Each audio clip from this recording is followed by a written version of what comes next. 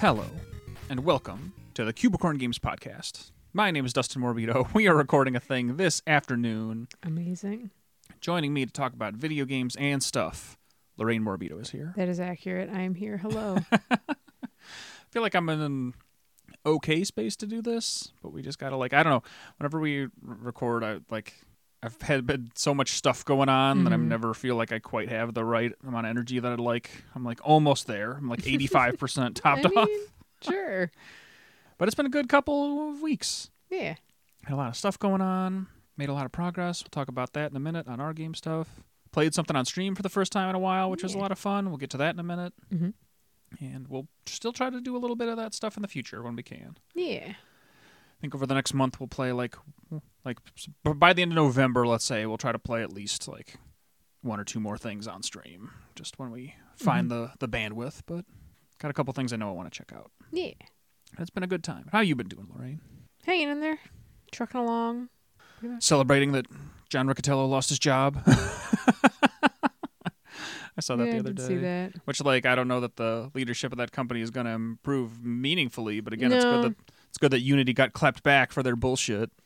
Yeah, I'd seen this one Fuck thing that him. was a bit of a breakdown of a lot of other little things that had led to us to get here or them, I guess. It was just random acquisitions and Every business move. the board specifically is maybe more of a problem than he was. Yeah. Well, and that's still true because every company that they've absorbed or whatever. Yeah, either I forget which shitty gambling adjacent thing It's they Iron tied themselves something. with. Yeah, and then that was a weird merger, and then like you said, their capital from various investment firms has led to those kinds of shitty financial people being on the board of that company, and I'm pretty sure that's all still the same.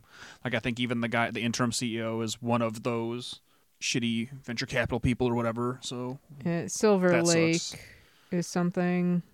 Yeah, but Or Iron Source was the monetization company. Yeah, and then they got capital. In the extremely short term, it's still nice to see a head roll where it deserves. For all the people on the trenches getting fired from everything, random game companies over the last couple months / all year, it's about time somebody who was in a decision-making role who made bad got what they decisions. deserved for making a shitty decision. Yeah, I guess I'll fucking take it. Yeah. Problem's not gone, not by a long shot, but yeah, it's something. There were consequences, so more executives should lose their jobs. Yeah. But yeah, other than that. Just a steady stream of layoffs and games. It's been pretty shitty. Yeah, I feel like every couple of days I'll see, not even just games, a lot of media too, print specifically. I feel like I've seen a lot of just straight cullings, and I guess I could remember which thing it was, but there was a company that just in quotes forgot to lay people off, so there was a second chat we made an oopsie. Basically, yeah. Someone was I guess they just forgot to lay me off. Wait, you guys still work here? Yeah. Not anymore, you don't. Pretty much. I wish I could remember what company it was. There's just so much crap going around. Yeah, so. I'm going to talk about that to some degree on YouTube. I still just want to do a thing eventually that's kind of more games business kind of analysis on a sort of macro level, but all the situations are shitty, and some of them are super complicated. Where I wonder where God, I forget what the team is called, but the guys who made Fall Guys, that group, yeah, in Epic. Yeah, they got sold themselves to Epic, yeah. and then I think they're kind of a shoestring staff now. They fired a decent number of those people, I think. Which who knows how? I'm not going to tell other people how to do their business necessarily. If I had the chance to sell, if Epic came knocking with a millions of dollars check and say, "Hey, we want to buy Cubicorn Games for X amount of money," I can't say that I would turn it down out of hand. But at the same time, if they were already in a position where they had made clearly I don't actually know. This is the thing I want to research. I want to look into. I don't actually know what the timeline was of did Fall Guys blow up and then they got bought, or did they get bought and then Fall Guys blew up? If it was the game was successful, and then at that point Epic bought them for a large sum of money, you have to wonder. Because obviously whoever had an ownership stake made out regardless. So whoever was in a position of that studio where they had a chunk of it, they're doing fine regardless. They're laughing all the way to the bank. But in terms of keeping a cohesive team together to maintain that product or make new ones, obviously in hindsight, it was not the smartest choice maybe to sell that company out to Epic. But again, you're working with the information you have on hand, and like success and like guaranteed paychecks are so hard to come by in the games industry that I can't necessarily pass judgment on anybody for like taking a payout when it presents itself. But like that kind of stuff is like, it's just the nightmare of making games, period, is that like even when you find like some amount of success and stability, just kind of like with the Unity thing, it's just all still like, even at that point, even if you've cleared like all the massive hurdles to get something out in the market that is like making some amount of money and getting some attention, it's still kind of a knife's edge of like current success does not necessarily predict like future outcomes. And I still think that like to some degree, I think that largely these layoffs have been caused by just like extreme short-sightedness and poor decision-making on management's part. Oh, for to, sure. Like, focus on the wrong projects or, like, spend way too much money on too few weird games. Like, giant budgets on a smaller number of things as opposed to smaller budgets on, like, spread across more, like, stable bets. Like, where if any individual game fails, it does not, like, doom the company's whole financials for that year or whatever. But then they're also like not doing anything new. It's just like it's sequel after sequel. So if the big sequel we've put all of our like effort and resources into flops because it's the 30th of whatever thing that we've released in the past like 5 years, like then they're just like, must be the developers who are causing us to lose revenue, and they cut the entire team. And the practical realities of stuff like everybody trying to lean super hard on live service games is like showing it's like, oh yeah, the market is proving that it cannot support even dozens of products like that. Yeah. And so everybody like going that hard on that, like that, I think. I mean, it's the like the streaming service boom, and a lot of Naughty Dog layoffs recently were involved with that, where they've been trying to make a.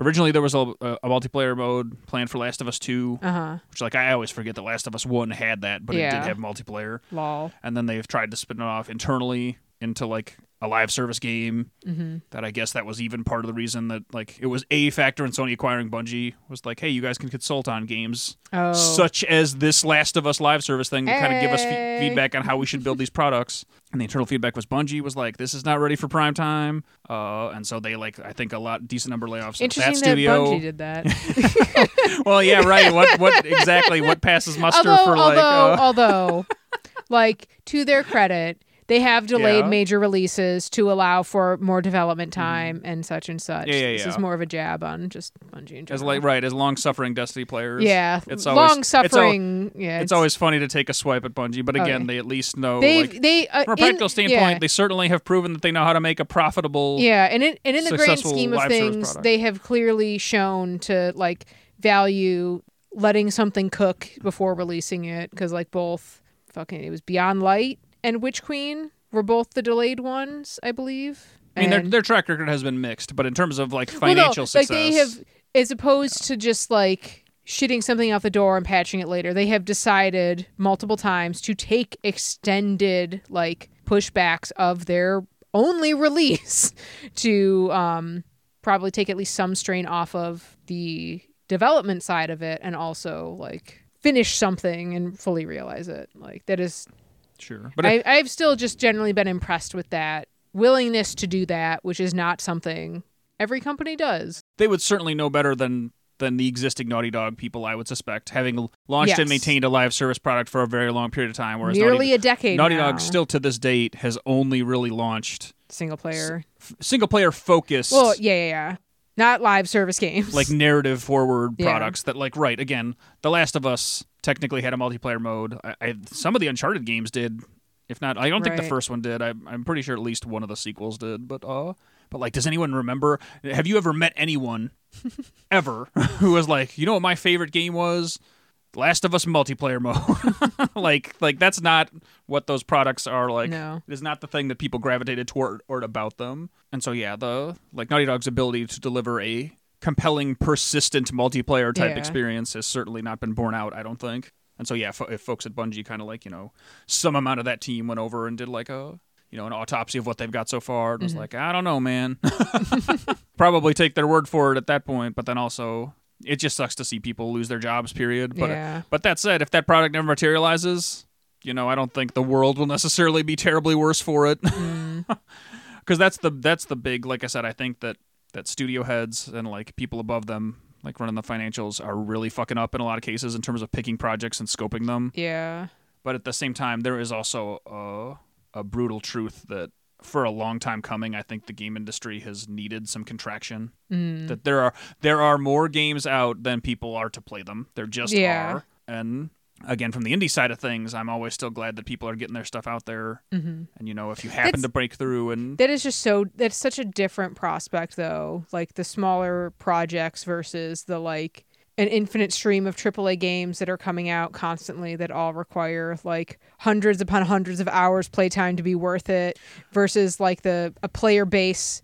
vast enough to maintain the infinite number of live service games that they're also pooping out. But I like and that's an interesting like the point that I'm ultimately trying to make there is that like the downforce on hours that can be played per like day, like indie games push on that in the same way that like Halo Infinite does. Of like if you might find that Vampire Survivors is a game you put 100 hours into and you love with all your heart, just as easily as you might find that like Destiny or Halo Infinite or The Last of Us multiplayer mode or whatever.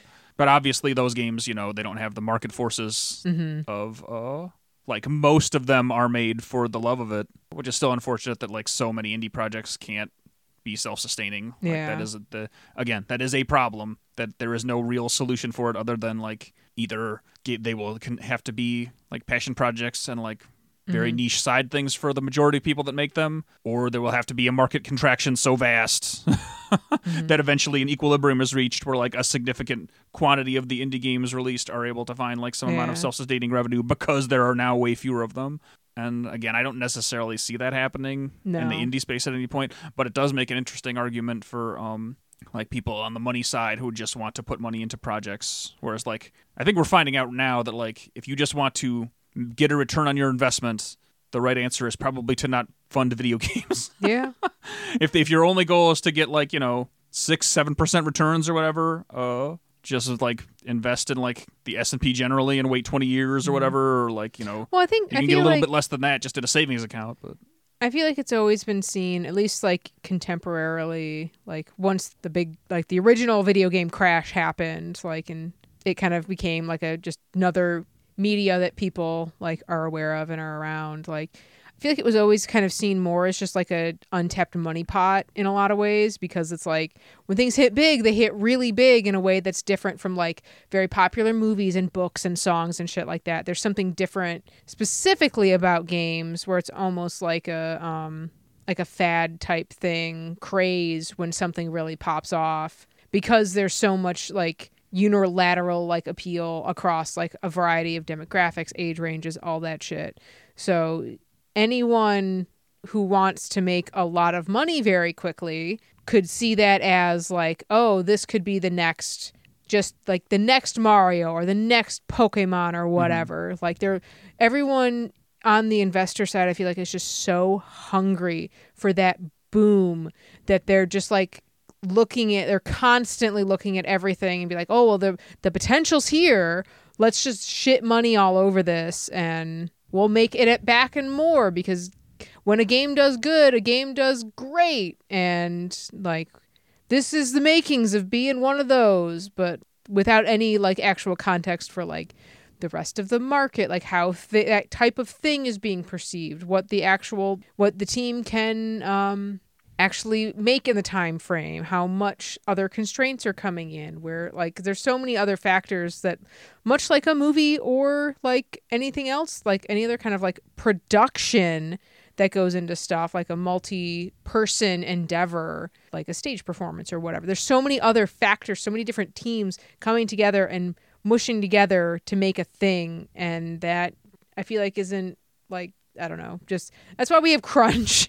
That's why all that other shit happens, is because the squeeze is put on the worst parts, what make the car go, and then the car can't go, and then they lay everyone off. Yeah, and the interesting thing about games, the games business shares a lot of the same problems as Hollywood does, but also has some unique opportunities that I think if people were smart about it, they could capitalize and people actually smart. Make some safer, smarter bets and take some more tactile, clever swings at stuff. Is like Hollywood is like the way they're the same is that like Hollywood and games both have like really locked in on enormously budgeted projects, like fewer bigger projects that if they fail, leave just a tremendous gulf in their wake of like, oh, we lost hundreds of millions of dollars on this.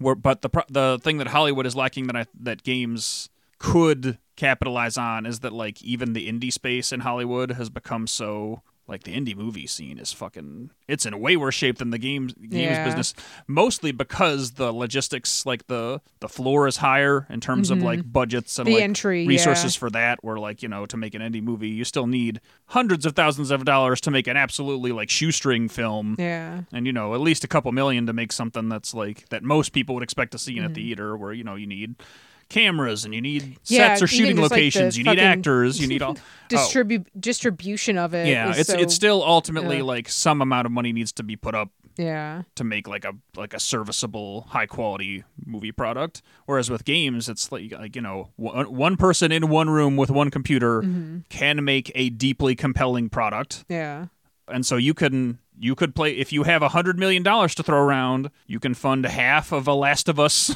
tier product, or you could fund 100 indie games here or there that are spread between like small teams to like individual people, and then like, you know, you've at least diversified your risk of like, all right, well we're throwing a ton of shit at the wall, and you know, like you said, fingers crossed you get that one thing that, you know, 10x's to 100x's its budget or whatever, that knocks it out of the park.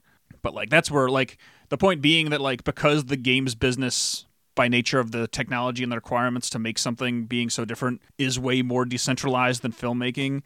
Like there is at least that like that opportunity for people with money to say like, hey, if I want to be in the business of making games, here is a way I could spend my money differently. Whereas like I said, because to some degree even indie filmmaking is still explicitly tied to Hollywood, and because Hollywood has done such a shit job of fostering that environment. The benefit to the indie game scene is that it, in many cases, does not require the level of capital and resources to make a really well-made, compelling product that like small scale filmmaking I think in some ways that is due to like just the newness of the industry compared to like film and everything else. But also, I think the oldness of it is just like it's an established club. Like there are rules, there are ways that you have to interact with it in order to get anything done outside of somehow like just striking it viral these days, honestly. Like because like you could do like essentially like a one man or a few man show, like a movie or whatever. You could make that and it could just be like the most profound thing or the funniest thing or whatever. It could hit it big the way that an indie game does, but that doesn't mean almost anything for like a career outside of that, because you didn't go through the channels, you didn't go through like the normal ways. Whereas those ways, like you said, just don't exist more or less for games. Like well, the other thing that games the idea of like the little like project in a garage type thing is kind of so intrinsically tied to tech that like anyone can kind of raise through those ranks through a product alone, rather than having like a vast web of connections that they do very much help. The other thing that games have going for them from a business side of things that movies don't, that still remains largely unwritten in games, but at least to date we haven't gotten to that point yet, is that like the concept of paying for an individual product in the game space has not been diluted in the same way that in movies it's like streaming or nothing. Like the way the studios have backed themselves into this corner of like they have conditioned people to never pay for an individual film most of the time. Like they have conditioned people to, if they go to the movies at all, only go when it's big, gigantic, expensive movies, and in their like personal like after the fact consumption to only consume movies later, like in a home context for the most part on a streaming platform, and not like by going out to buying a Blu-ray or a DVD or whatever.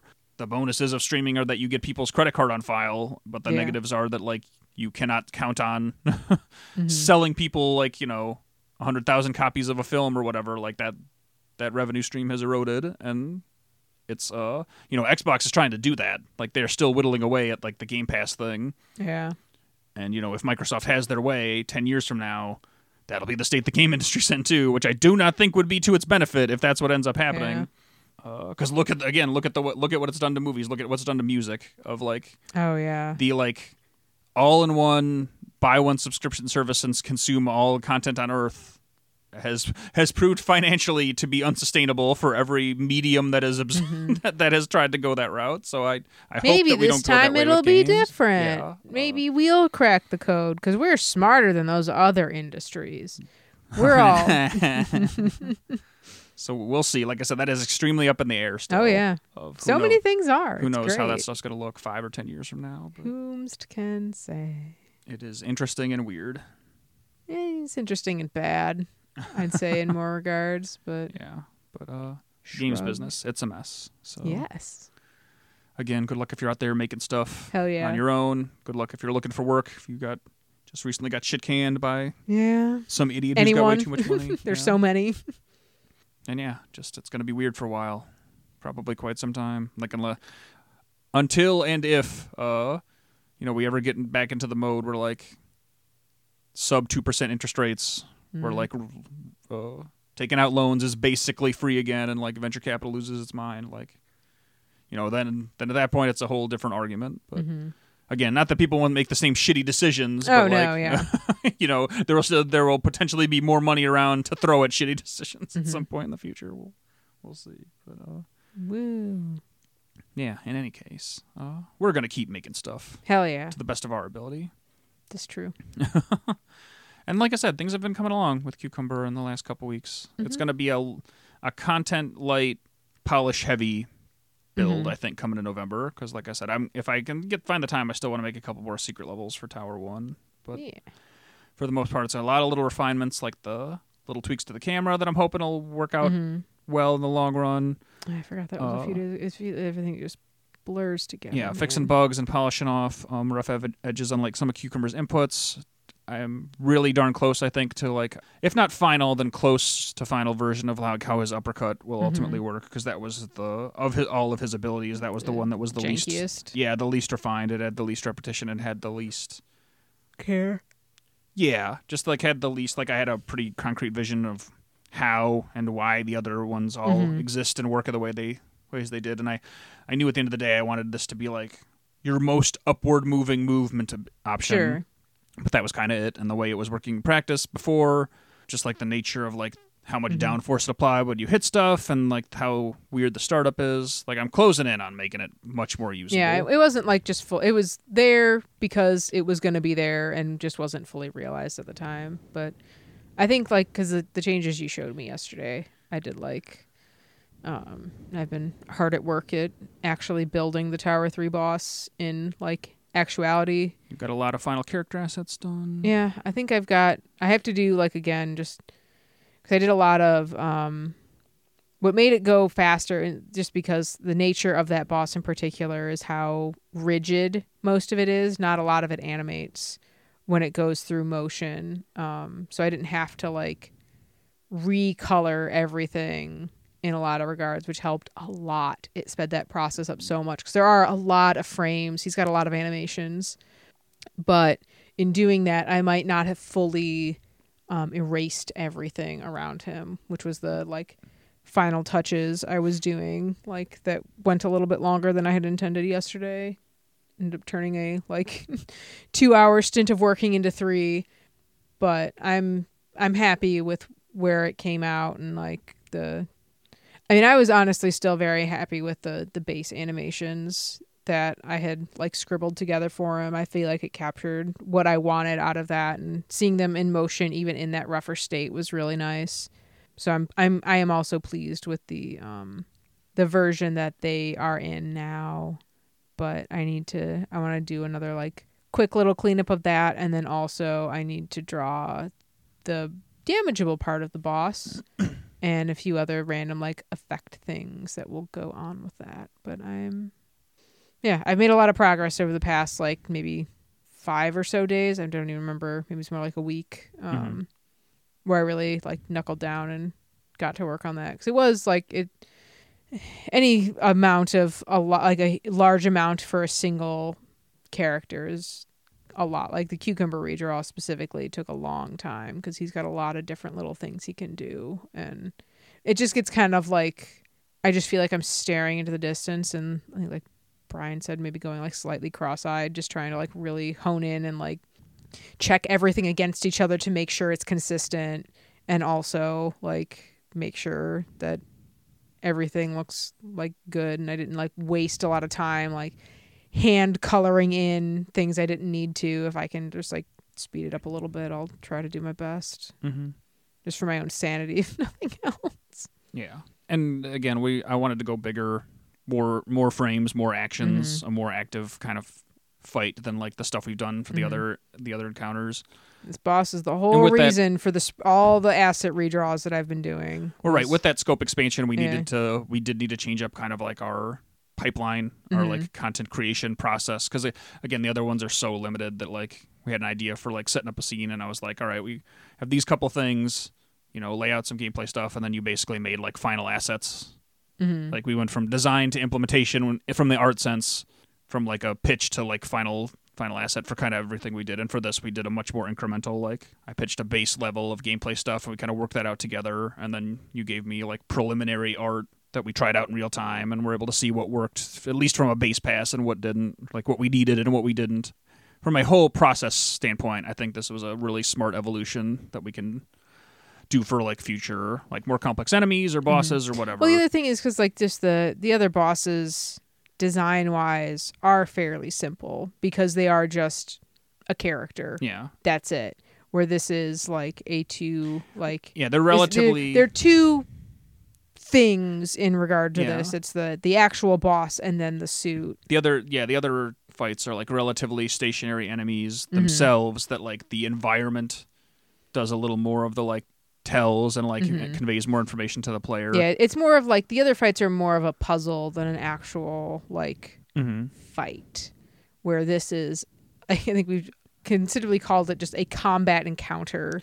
Yeah, it feels more like a traditional, like when you think of video game boss fights, you think of fighting another character that has like a more expansive skill set, and like health threshold and like the rank and file enemies you fight in the game, and this is more like that than like you said the other things, which are kind of like single screen, as much like puzzles or whatever as anything else. But I like it. Yeah, I think it's coming along well, and like I said, I think those two things are good. That like the final product is coming out well, and that the process to get there, I think we improved it. So I'll definitely take that for sure. Like I said, I know we saved you some effort that you wouldn't have needed to do. And the other thing that was helpful about the like sketch into final thing is like, unlike everything else, there were no original sprites I was working off of. I didn't do any preliminary work for this because this is a complete redesign of the original boss idea that we had for Tower 3. So having that, like, rough as they were, a basic outline of what I was doing made the finalization process a lot quicker because, like, technically I did do that with all of the other ones. It was just in a much looser, more contained environment because I was just like, we knew what we needed. So I would just sketch it out, granted in Paint.net, not a like super robust program like I'm using now with Clip Studio. But like the process for me was technically there. It just was never implemented before I finished it. Because like, again, it was more of just like we knew what we needed, and it was a lot more boilerplate and not as complex as what we were trying to accomplish with this fight. But I think it worked out. Yeah, it's coming together. It's doing something. So yeah, we'll have a lot of stuff like that. Beams. A lot of small incremental updates to things that are kind of already in the game. Is what's coming in November. And so if you want to check that out, you can come see us at Umicon in downtown Detroit. Yeah. The weekend of November 5th, I think. 3rd, 5th. It's the weekend after Halloween. And then it's the 2nd through the 5th. There you go. So Sorry, I was charging up a laser right there. Come check us out there at downtown Detroit, or go to cubecorngames.com, click the Discord button. Discord. Click the Discord button. Discord. At the top of the page, and join our Discord server where we're posting those builds, posting a new build every month or two. So there'll be a new build up in early November that we're showing off that weekend. Build that's up right now is the one we showed off at the Cleveland Gaming Classic last month. Yeah, that's kind of, like I said, our updates. That's what we're messing with. And then over the last week, we also played our first game on stream in quite a while. Yeah. We played the Boundary Condition. Hell yeah. Which, again, is a thing that I had played, because I couldn't remember if you said you'd never actually played it, but no, I played Andrew's build of it quite some time ago in June-ish 2022. That would have been right. Yeah, the first GDEX we went to. First GDEX he went to as well, I believe. There you go. It was his first show. Yeah, and so he's a developer we've exhibited near for a couple of shows now. Located in Ohio. Yeah, I finally gave that game a shot. In totality, because I don't think a longer sit neither down, of us played it at either GDEX or the Cleveland. Yeah, of a more mature build this year. And so the boundary condition is a 3D... 2D, 1D. 3D, 2D, 1D. It's a 3D... it's a puzzle perspective platformer. dimension shifting puzzle game that I guess it is a platformer in the sense that you can you jump. There are platforms. It is much more of a puzzle game than a platformer. Although the other sequence is still in it too, where it's kind of like got a on rails. It's a puzzle platformer. Kind of platformer sort of thing. If you could jump and there are floating platforms, is a platformer. But very much puzzle forward. Yes. And that, as Lorraine said, 3D, 2D, 1D. You basically play as this cute little round blob him. Dude. I don't know if he has a name. You have to navigate through a series of puzzle platforming sequences where to get from point A to point B, you have to activate abilities that shift the perspective of the camera and kind of smush the game world into flattening it to either into the shape, a straight line, or just a 2D flat plane, or into the third dimensional one. Yeah, and then verbally, like I said, you can check out Cubicorn Games on YouTube if you want to see footage of it. But verbally, the best I can try to convey how it works is that so at base layer you'll start off in a 3D world. Super Paper Mario. Something like that. But you'll start off in a 3D world with a 3D camera and a 3D character. Mm-hmm. He is round. And then the most basic shift you can do to that world is, like you said, is kind of like a Paper Mario-esque thing where you shift the whole thing to a 2D perspective. You basically slice a cross-section of the entire world, the 3D plane, into a 2D plane. And then so, for example, if you were looking at something that is like a ramp upward, basically a triangle-shaped thing in the environment, and you sliced any cross-section of it, what you'd basically create then is a rectangular platform. You would take that chunk and put it on its own plane, then at that point you only interact with from that 2D plane, so you're not sliding forward or backwards down. What used to be an incline, you are landing on the rectangular cross-section of that platform in 2D. And in practice, it's really neat. It's the shift between them is cool looking, and it does have that Portal, Antichamber, those kind of games where you really need to puzzle out what thing you need to activate where to get the result you need. And like I said, that's the first time we played a big chunk of it, because that much earlier build we had played at that first GDEX show was a tiny little cross section, and we only played 15 minutes of it. Well, I think there were only maybe we might have played all there was at that point. I think you did, but there was much less of it then, because I think it ended with that little sequence. Yeah, the platforming sequence, the auto-scrolling thing. Whereas now I think there's 16 or 17 little puzzles in addition to that little sequence. And I think for the most part, it's coming along really well. Oh yeah, absolutely. The linear curve upward, generally speaking, of introduce a mechanic, 5 or 6 times in a row, and then start expanding on using them together, or just using them in a more freeform manner. Whereas first it's kind of it'll force you to just all right, touch this thing in the environment and create a 2D plane. To after you've kind of been introduced to all the base mechanics, then it gives them all to you to use manually. So it's okay, now you can pull up a little wheel and at any point shift from 3D to 2D, 2D to 1D. And then there are also times where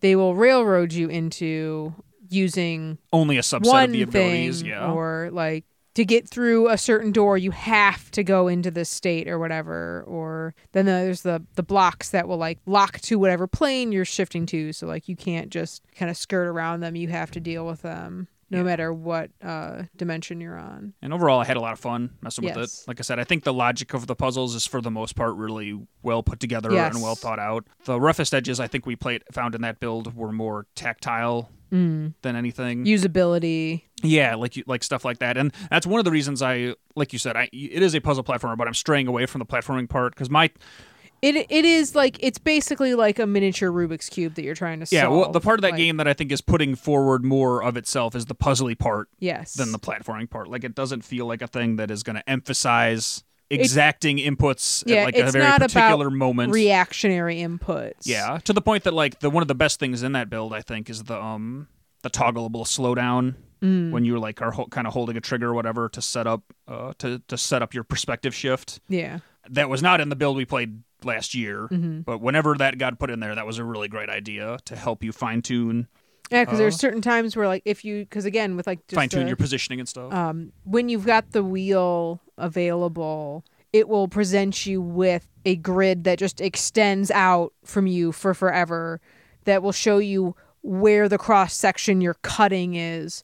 So, like, oh, you've got this ramp, but it's like really tall, so you couldn't just like you won't be able to clear it if you just like cut a little bit. You need to get up to like the height of your jump, so you know how high you can go, and then cut there to make sure you can step up.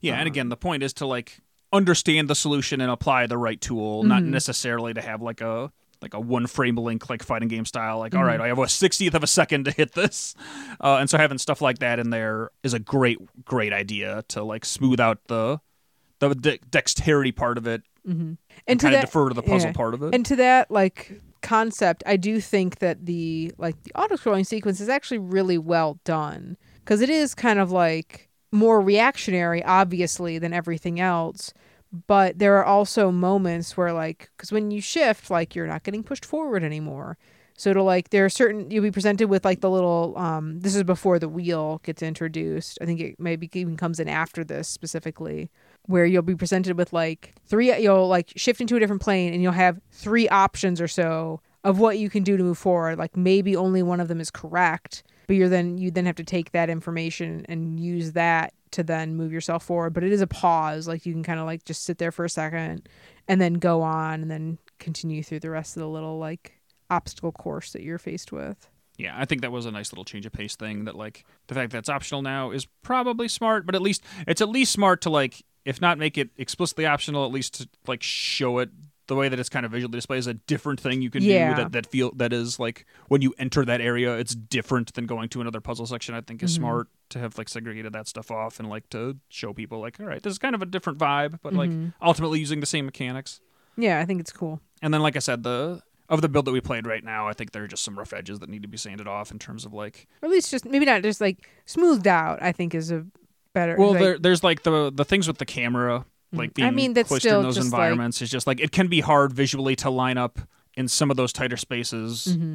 Like that was the one thing I had really had a problem with, of trying to line up that there was a point where you had to do like a 1D section, which is basically like you're kind of shooting yourself as like a single vector basically through a hole. You're turning the entire world into a line. Yeah, basically. into like a line. Yeah. So like any switches or whatever, like little like transformy things are still there. The end goal is still there if it's in your little like single point of movement. But so are any blockades. So if there's a wall in the way, it will still be there. And that's the kind of thing where, upon thinking about it more, I think you could actually just get away with, because like I said, at some points the camera being a little weird when you like have to turn it, constricted like tight spaces felt a little like, it just felt hard to line stuff up a small handful of times. Yeah.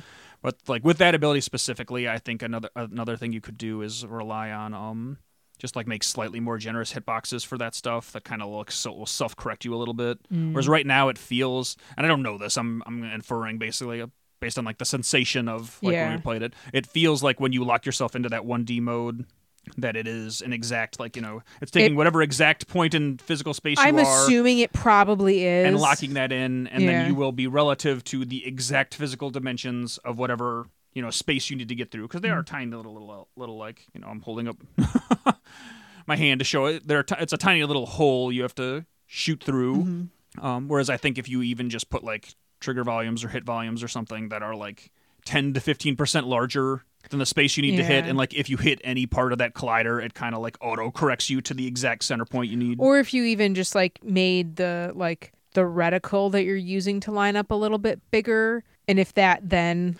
right, because that was the other thing there, because it like there was one sequence like pretty late in there where you're like on top of a thing and you're shooting across the room essentially to like the thinnest little line between 2 panes of glass, which, because they were glass, made it hard to like really visualize a white line across there.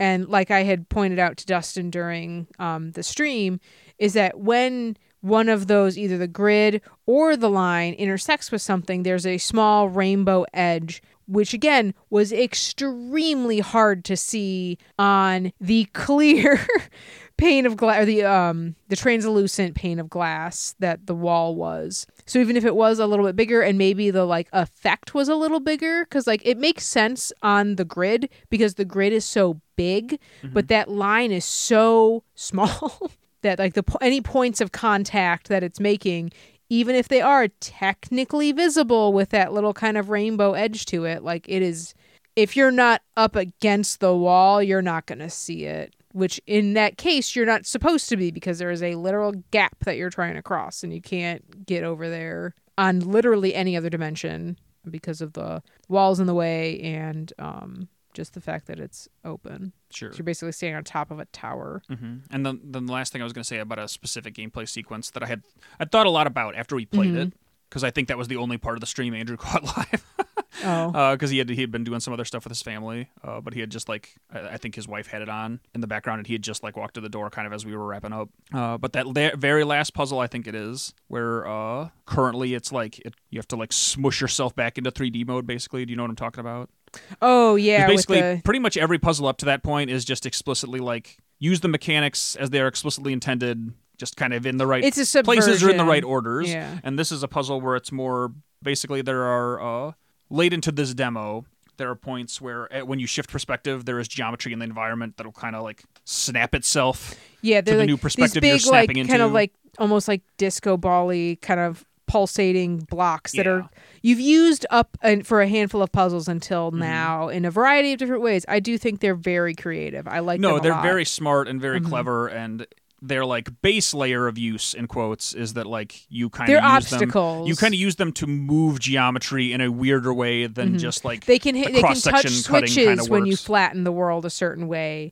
You can use them like to pull them to different sides of the room to make platforming sequences actually accessible. Like and basically how it works in the game is like as a kind of like fall through state to stop you from like soft locking or like anything else weird happening with the geometry. If you try to like if you overlap them, if you try to like, go from say 3D to snap into a 2D place where like they would overlap in an impossible way, particularly with your character. So like if one of those pieces like blocks or whatever would overlap in a way that would like trap you permanently inside its geometry or whatever. An example, you're standing on top of one of those blocks because they don't hurt you, standing on top of it, and you try to go to a full-on like Zelda top-down perspective, flattening it that way. You cannot be standing on top of that block with the flat. It will recognize you're there and then pull you back to 3D from there. And that can happen with if it's like coming at you to be like if you're going to like a Mario side perspective, like all of that. Like it will, if you are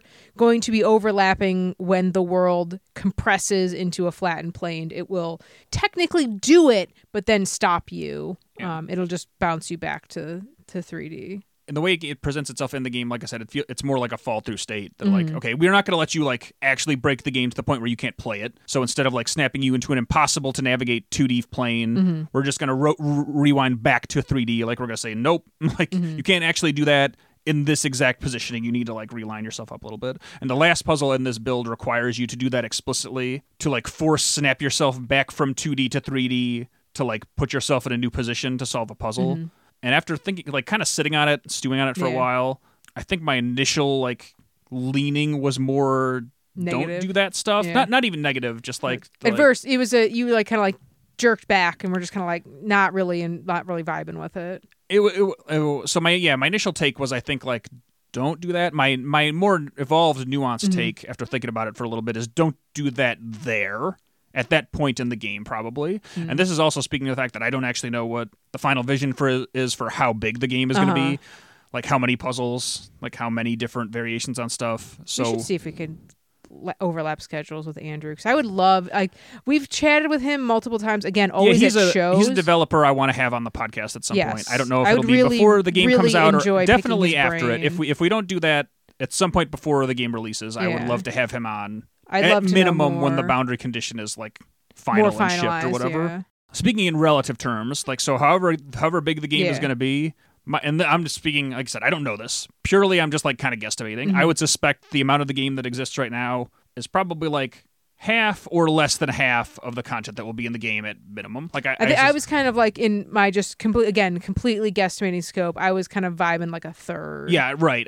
That's a good another. That feels right. The amount of content that's in there may be around a third of the game. Mm-hmm. If you're going to have a mechanic subversion this weird in the game, I think it's fine if it's like far into if it's somewhere between the last third and the last quarter. Like if it exists in like the last 25% ish of the game, where you've really worn down, like you've really firmly packed and beaten in all the mechanics that you've introduced, and like now it's time to get weird. I think it's fine to do that there. If this is like we're hypothesizing where this is about the first third of the game, I think it is too early in the game's like playtime span to introduce something that weird. That, or you do it immediately. You either do it like you either let the kind of general like rules settle and cook for a little bit, or the same level you introduce them kind of be like, oh, and you can also do this with them, but then maybe not really incorporate that until a much later. That is a possibility, and I'll tell you the reason I don't necessarily think that's the answer, and it's because of a thing we did in Cucumber. Like that, this is ultimately where I like went with this, is a decision we made in Cucumber relatively recently. It was for the GTX, or not the GTX build, the Cleveland Gaming Classic build even, I think. Is like, so there's like really nuanced mechanics with how Cucumber's like some of his attacks work relative to like his other movement abilities, where if you like dash cancel out of certain attacks while you're doing them, it basically like segues into a way to do even more actions like without kind of hitting the ground or stopping or whatever. And in my mind initially I was like, oh well, that's a part of dashing, so as soon as you get the ability to like air dash, we should tell you every single possible little thing you can do with air dashing. And in the earlier build of those levels, it just clearly wasn't working. Like people were not getting, like it was too much too fast. And that was an explicit note we got from some of the people when we pitched the game at a show we were trying to show it to. Like they kind of gave us like feedback after the fact, and that was an explicit note that somebody gave me that I was like, I knew it wasn't working, but having them tell me that just in those terms, just like this feels like too much too fast. I was like, okay. Noted. and so that stuff's going to still be in the game, and it's even going to still be explicitly tutorialized eventually, but it is going to be way offloaded to like into the last half of the game, let's say, as opposed to like in the first 20% of it. Yeah. And so knowing that we made that decision, that is where my instinct now for this mechanic would be to do something more like that. Because the only thing that I see this as being, I get that, and I do appreciate that. And yes, that was a very important conscious decision we made, that we needed an outside perspective to look in on, because again, I'm doing most of the playtesting, and my muscle memory is crazy after like 10 years of making and playing this game. But the only thing that's a little bit different, I think, in this regard is because it's not a reactionary type thing, where this is just kind of like a concept in general. Because another thing that they like kind of teach you, which is sort of in line with this, is the fact that you can hit press buttons with them, which I just kind of guessed at when we were working at it. Like it feels in the vein of that I could see it popping up very early on with this and not seeing it being as much of a problem.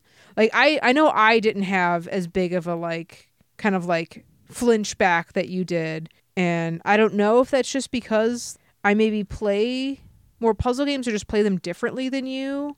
Could be potentially a little both of those. And I'll like where I've got like, because like I mean there were certain puzzles where like I know I like took the reins on a handful of them. Like I wasn't playing, but I was like guiding through the sequence, and I mean like it was a group effort because we were both like experiencing the game together. Yeah. And I'll like similarly I'll like agree and disagree with you on that from that same note, because I do think there's like you said, obviously the challenges are different. Of like the thing in Cucumber is very much like you didn't need to get your fingers to do this to some degree. And like I can do the sequence that like you had put in there. Yeah. It does take me a few times sometimes, because it is like it's a very tight sequence.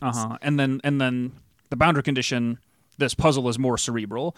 But again, I will go back to say that I think what ultimately is happening here is that like it is how low do you want the skill floor to be that's for this fair. Product, regardless of whether it's a tactile thing or whether it's like a mental challenge. And I think if you want to make a less approachable thing, then you can ramp it up more quickly. Go like Talos Principle and right. Not tell and if anyone. You want to make a more generally approachable thing where like people like lay people who are not necessarily as familiar with the specific genre of game you're building, if you want them to be able to get something more out of this product, you smooth the then slope. I would smooth the curve. Yeah. And so that's where I would say, like I said, my advice at this point would be don't take that puzzle out of the game entirely, but where I would lean is to backload it. Backload something that weird. Personally, that's where I would go with it. But again, like that's relative to who you want to target with it. If you want it to be more for like a general audience, this kind of thing, that would definitely be my advice. If you're a little more comfortable, or like if your true target audience for this is like people who are speed running Portal or games like that, or people who are like really, really into like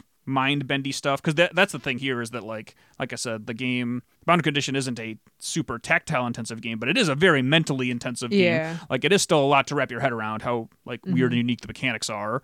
And so again, if you want it to just be more of a like to try to capture as many people as possible, I would say don't dumb down the mechanics, but really spread them out. Like take that piece of bread and really take liberties to spread that stuff thin and far. Like don't be afraid of being too slow for people, because I think it's more likely that you'll accidentally do the opposite and like overwhelm people than like underwhelm them with a game that has so much going on. I think that's pretty much where I'm kind of at with the Boundary Condition. Do you have any other thoughts or anything? It's still really cool. That game is really neat. You can check it out now. Yeah, it's on itch. Just search for the Boundary Condition on itch. You can wishlist it on Steam. Yep. It is available there to like indicate your interest in, and hell yeah, it'll be out at some point in the future. So yeah, I think that's going to do it for that game for now. But thank you to Andrew for reaching out and letting us know he had a build ready. Like I said, we will at some point we will negotiate. We'll have him on the podcast at some point. I would like to talk to him about that. Yeah, because again, like I've had fits and starts of being able to chat with him around like slower times at tables, because we've been like physically near him on 2 separate occasions now. But again, it's just such a different environment of you like trying to like keep an eye on your setup. Is someone here to play? Do I need to interact with someone? And like we're exhausted because we've been on our feet and talking with people literally for like 3 days. Yeah, so we'll figure that out for sure. And again, my initial instinct is to talk to people after games are out, just because it's a very easy like you can do a what went right, what went wrong. Yeah. Like you can very easily do hit him with that postmortem. A straightforward postmortem conversation, whereas talking about other people's games that are in flux is just like. It's just much looser, so you have to like do more setup, I feel like, ahead of time to kind of predefine what you want to even discuss about the project. But then you could be like giving stuff away or just if he's into it, we'll have him on at some point. Hell yeah. And with all that said, I think we're going to call it a show. Yeah, sounds good.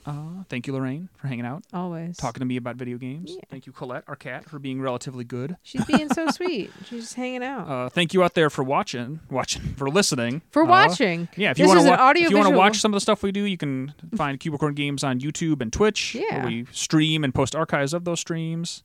You can find our games on Steam by searching for Cubicorn Games. We'd really appreciate you checking that stuff out. At least down the drain. Cucumber had a page. I don't know if there's. It doesn't have an itch page right now. Okay. I still will do one at some point. I don't know. Who knows what anything is anymore? I sure don't. Don't listen to me. If you have an indie game you'd like us to check out, email us at podcast@cubicorngames.com. Do that. We have at least one thing that somebody has sent me that we will check out in the next month or so. Maybe the second thing we've actually been like. I think we've gotten 2 or 3 requests.